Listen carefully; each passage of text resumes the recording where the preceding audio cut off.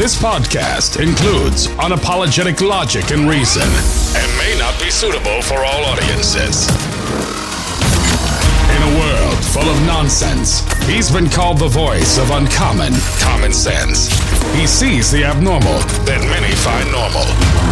Author and award-winning speaker, he is Chris. Oh boy, do I have a big treat for you today. I'm going to play a little clip. Not a little clip. We're actually going to go into it a little bit. And we're going to listen to our old buddy, Mr. President Obama, grace us with his orating genius. And I mean that. You know, I'll tell you what, watching him, there's got to be names for these techniques. I had a theory that his way of speaking kind of was hypnotic. And I have a friend who's a hypnotist, and he said that is exactly correct, that he in essence was hypnotizing people as he spoke. I never got a chance to follow up on that to really get a little deeper into that conversation, but based on the effect, certainly seems plausible. But I'm going to walk you through, we're going to really deconstruct the Obama interview. I forget the name of the podcast. They're going to say it here. It's a bunch of his cronies. But the headline was the funniest part on this. They said that Obama complained. Obama takes a swipe at his own party. That's the headline. Complaining that Democrats are buzzkills, which, you know, is really hip and fascinating, right? And pushing back, you know, that he can kind of relate this Democratic Party to the average white guy again, who's just been nothing. The straight white guy has just been, you know, maybe it's time. Maybe we went a little hard on the straight white guys. Oh, really? I don't think that's what he was saying. Not exactly, but kind of, right? He's speaking politically. This guy's a real politician. But this whole scene is very funny. Let's get into it, shall we? I'm John Lovett. I'm Tommy Vitor. I'm Dan Pfeiffer. Let's. I want you to get the full effect of their warm welcome here. Welcome to Pod Save America. I'm John Favreau. I'm John Lovett. I'm Tommy Vitor. I'm Dan Pfeiffer. Pod Save America. That's the podcast. How could I forget?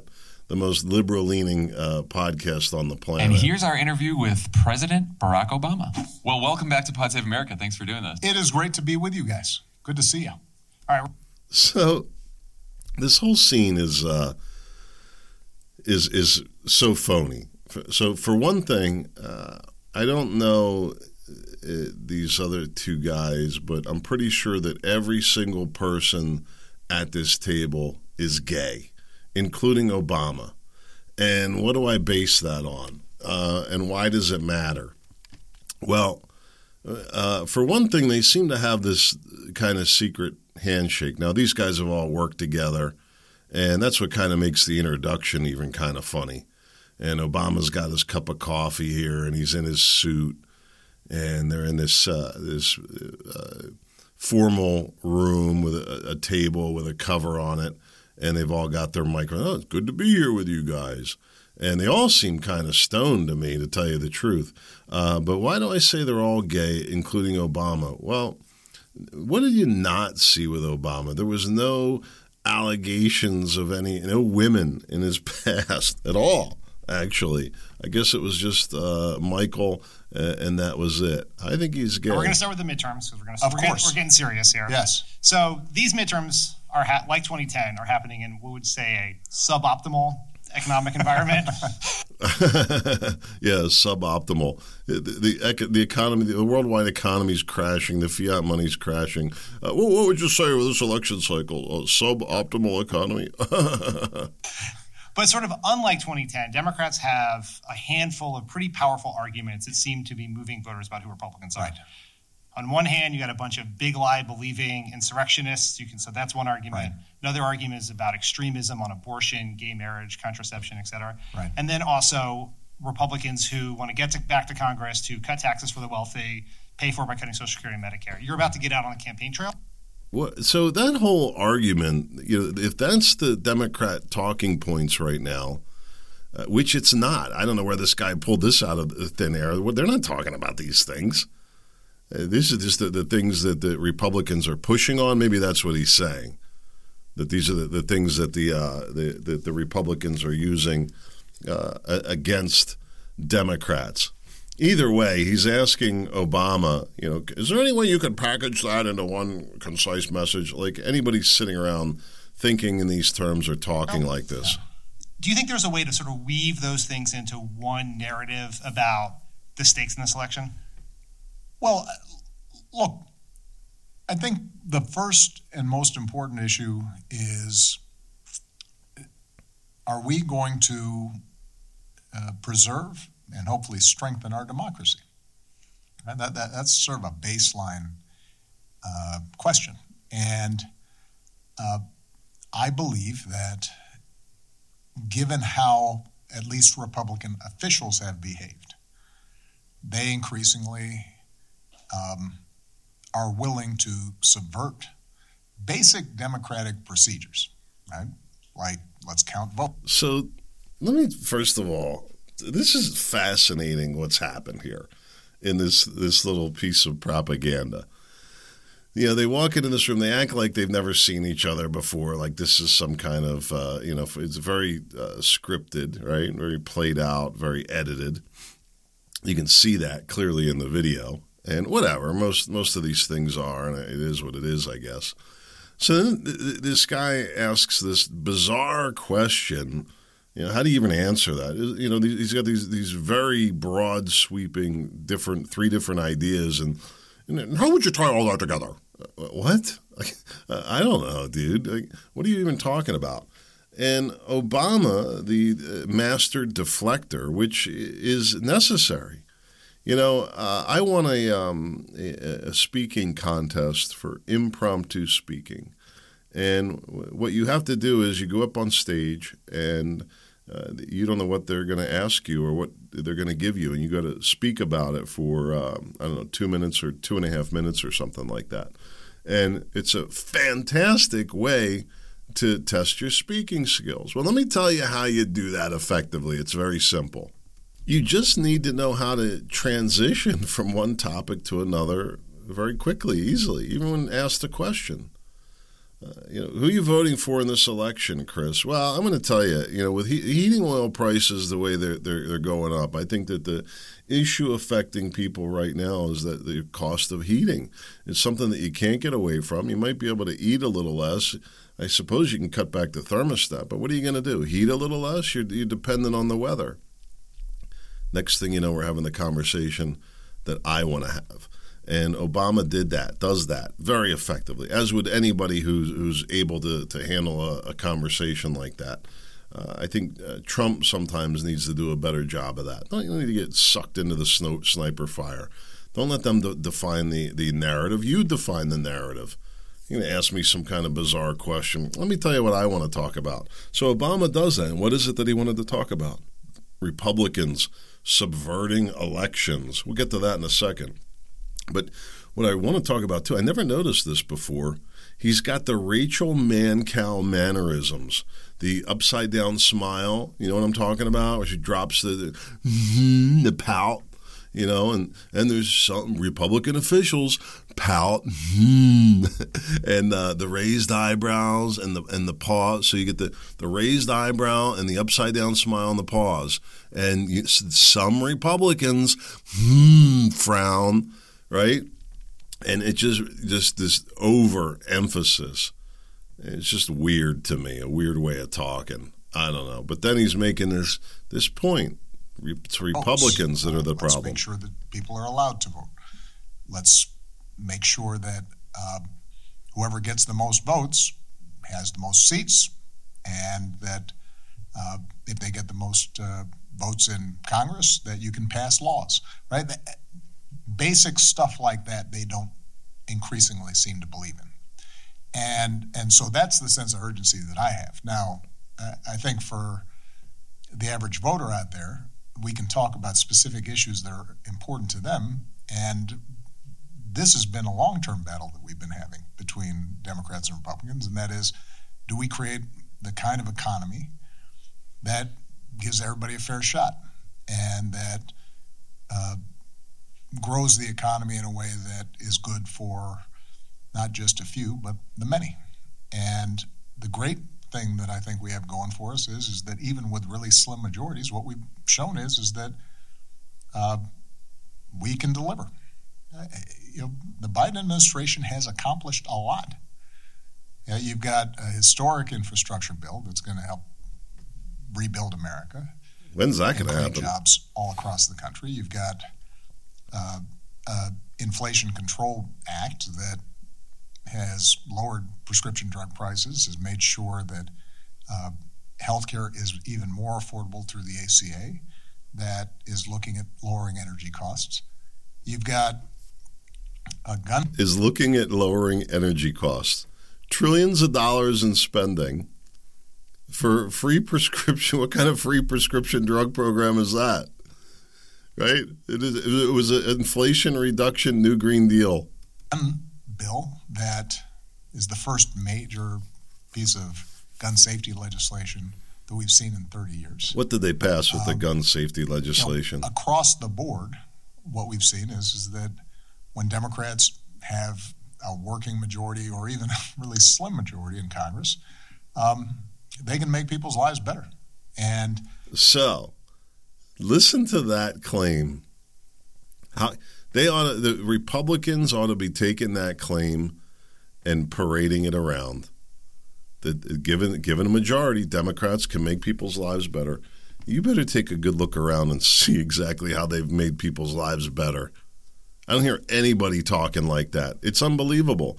And I don't know if you caught it, where he was talking about voting reform, and then he says, and then maybe we can talk about the issues that the voters want to talk about. And so they don't care what the voters think. If you combine the deep concerns about our democracy with the concrete accomplishments that this administration has been able to deliver because we had a narrow majority in both the House and the Senate, that should be enough to inspire people to get out. Now, of course it should. There's one last piece. You should just be wanting to vote Democrat. It's been on a lot of people's minds, and that's Dobbs, right? The overturning of Roe versus Wade. Because what that also indicates is that a lot of rights that we've taken for granted, one through enormous struggle and mobilization over the last 40, 50 years, those aren't rights that we can take for granted. If Roe versus Wade can be overturned, then it's likely that a significant part of this Supreme Court is less concerned about issues of privacy and personal freedom generally, which means that LGBTQ rights can be at risk. It means that basic precepts about the state staying out of how we think about family and relationships, that those are all called to question. So this is fascinating what he's saying there. And this is even this is a horror. I don't know about you. I'm watching this whole thing. He looks like he's falling asleep. I don't know why anybody would want to listen to this. I'm actually not going to play any more of him talking because I don't know how we can stomach that. But he's basically saying that he disagrees with the Supreme Court that these should be matters of states' rights, that it's not up to the federal government to decide whether or not there should be gay marriage is allowed or not. Now, you get into a particular problem if some states are allowing it and some states aren't. Are those marriage licenses recognized in different states? I don't know what happens as a result of that kind of thing. But the Supreme Court is saying that these are rights for the states, and the federal government has no business taking these rights. Obama, with his dog whistle in there about mobilizing and, well, here we go, but more Black Lives Matter. If we don't get our way, then we'll take it to the streets. And somehow that's a peaceful protest, and those aren't threats. It's really amazing, absolutely amazing. So then it's amazing how that interview, over an hour, and I have the link in the show notes, you can check it out. that gets put out that he criticized Democrats. That was the newsworthy piece of all that. None of the rest of that stuff. None of the really unveiling of what the real plan is, which is some kind of voting system. Is ranked-based voting in New York? Does Barack Obama support that? What is he even talking about with the election system? And I don't disagree that there aren't problems. I just don't think that we're having the same conversation at all. At all. Anyway, that he said then that he criticized Democrats and said that they were buzzkill for where's the bullet? Let me read the bullet points here that they offered. Former President Barack Obama took some shots at his fellow Democrats, calling them buzzkills and lamenting cancel culture in an interview Friday. Obama, speaking to 4 of his former employees on Pod Save America podcast, said that not being a buzzkill gives him satisfaction. Sometimes Democrats are buzzkills. Sometimes people just want to not feel as if they're walking on eggshells, he said. This is funny to me, that people sitting around talking like this, that anybody gives a hoot what him and his woke buddies think. Obama added that his fellow Democrats should learn from what he felt were his mistakes as president, like being too professional. Like boring, like that interview? The former president will spend the last few weeks leading into the midterms stumping for some of those Democrats in Georgia and Washington. In other words, he's going out campaigning, pushing his agenda, very much the party of Barack Obama. And I think people have had enough of it, quite frankly. Even if you want to agree that they've had enough of the Trump party, I think it was Eric Trump was just saying that it's not the Republican Party anymore, it's the Trump party. It's the Obama party. All money flows through Obama, I guess. All Democrat money. It's really amazing. I don't know. What do you think of Obama and his buzzkill comments? I think it's all, I don't know. That was what I wanted to say about that. Another thing that he masterfully does in terms of making an argument and winning hearts and minds, and that is self-deprecating, right? As Democrats, we're not doing very well with white Christians, and they're feeling that they need to tie stronger ties to their nationalist roots. That means we're failing. We need to be more open-minded. Yeah. Sure. Let me see when that happens. He'll tell you whatever he thinks that you need to hear, and in other words, in order to keep the conversation going in the direction that he wants it to, plain and simple. This is an interesting counter to all that, something that I spoke about before. I'm really happy to see, actually, the headline, New Generation of Combat Veterans Eyeing the House Strikes from the Right. A new breed of veteran. Listen to how this is written. A new breed of veterans, many with remarkable biographies and undeniable stories of heroism, are running for the House on the far right of the Republican Party, challenging old assumptions that adding veterans to Congress, men and women who fought for the country and defended the Constitution, would foster bipartisanship and cooperation. At the same time, they are embracing anti-interventionist military and foreign policies that since the end of World War II have been associated more with the Democratic left than the mainline GOP. Interesting, right? And it is interesting how the Democrat Party has been taken over by the military-industrial complex. And that's because the military-industrial complex doesn't care which party's in power. They just know that they need that party to make sure that the money keeps flowing. And boy, is that happening. Big time, right? Look at really what's happened.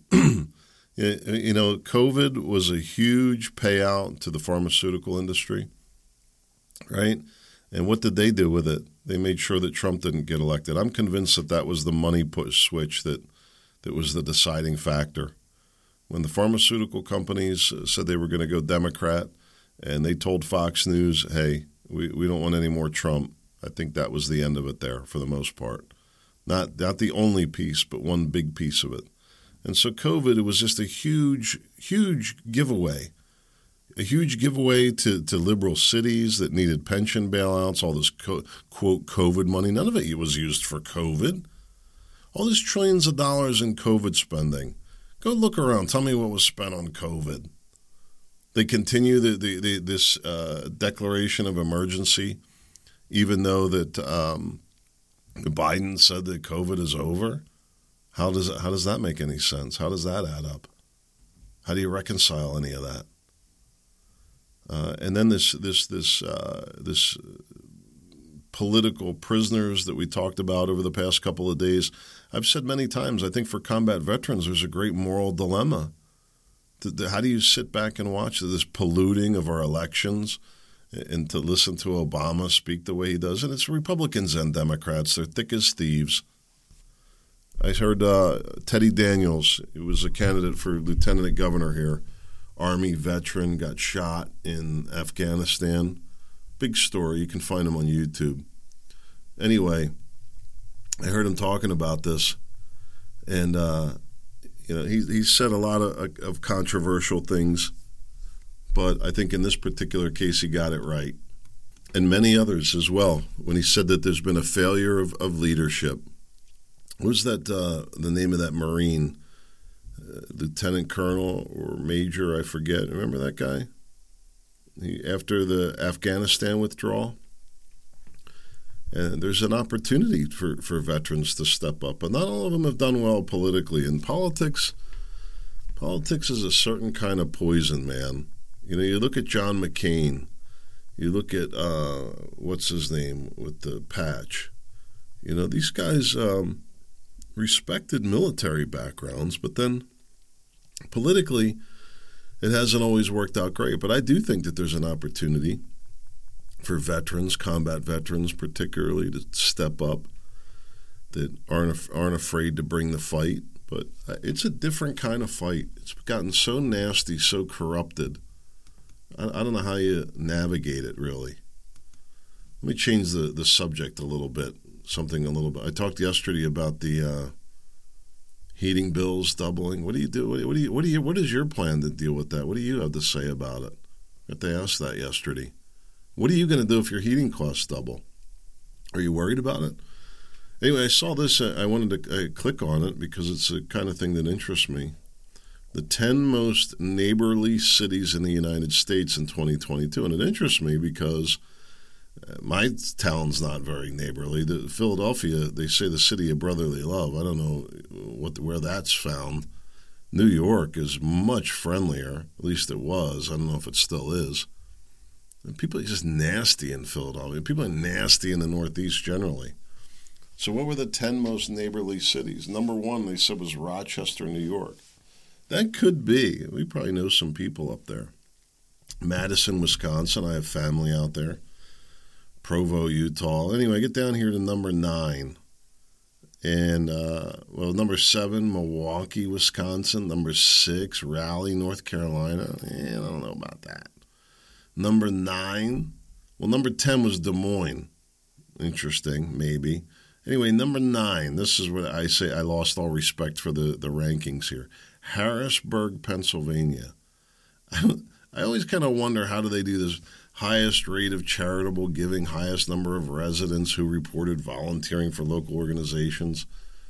Is that what the litmus test of neighborly cities is? Count me out.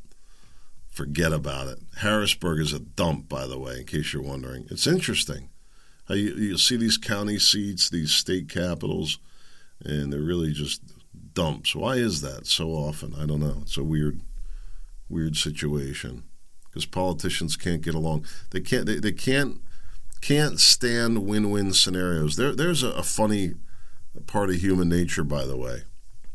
Why is it that people can't agree on win-win scenarios? They don't feel that they're winning unless somebody else is losing. It's a real phenomenon. that selfishness. It's beyond selfishness and greed. It's like this desire to see the other side suffer, if you will, if they're not giving something up. I'm telling you, it drives the mentality of a lot of people. Maybe that's the essence of the spiritual war. D.C. Attorney General opens an investigation into the migrant busing. So this really blows my mind and really speaks to certainly the dysfunction within our government, whatever side of this immigration and busing story you're on. Complete dysfunction. Would you not agree? Talk about not being able to work together on a win-win outcome. And so it's fascinating, right? That people that agree that the border should be protected, you're laughing because you say, well, gee, New York, it's not so fun when you're on the receiving end of it, huh? And so now they get, but meanwhile, we're just causing further destruction to our country. And instead of spending resources actually helping anybody, we're busing these people around and making the problems worse. I would be interested to see if any of those people sent to Martha's Vineyard are actually able to stay there. Not one of them, I'll bet you. They got them out of there quick, didn't they? It's really fascinating, right? Everything's political now. But the other part of this that's interesting is that these cities, they created these sanctuaries for illegal immigrants, but then they want to use their public resources, which is really a political move, to try and make some kind of criminal complaint in another jurisdiction. Really fascinating. I suppose they'll try and file something in a federal court, and where there's political influence over that. I'm sure that the outcomes will be a lot of what we've seen in the past. But it's really a fascinating story that this illegal immigration is allowed to continue. And instead of working together to actually solve the problem, and part of the problem is that there's a broad disagreement on what to do. There's a lot of people that say, nope, they broke the law, put them in handcuffs and throw them over the border, launch them with a catapult back to the border. Out, no questions asked. And some of it is racially motivated. There is a sphere of that, and that's what fuels people like Obama to make it like that's the point of it's because of the racists that this is an issue.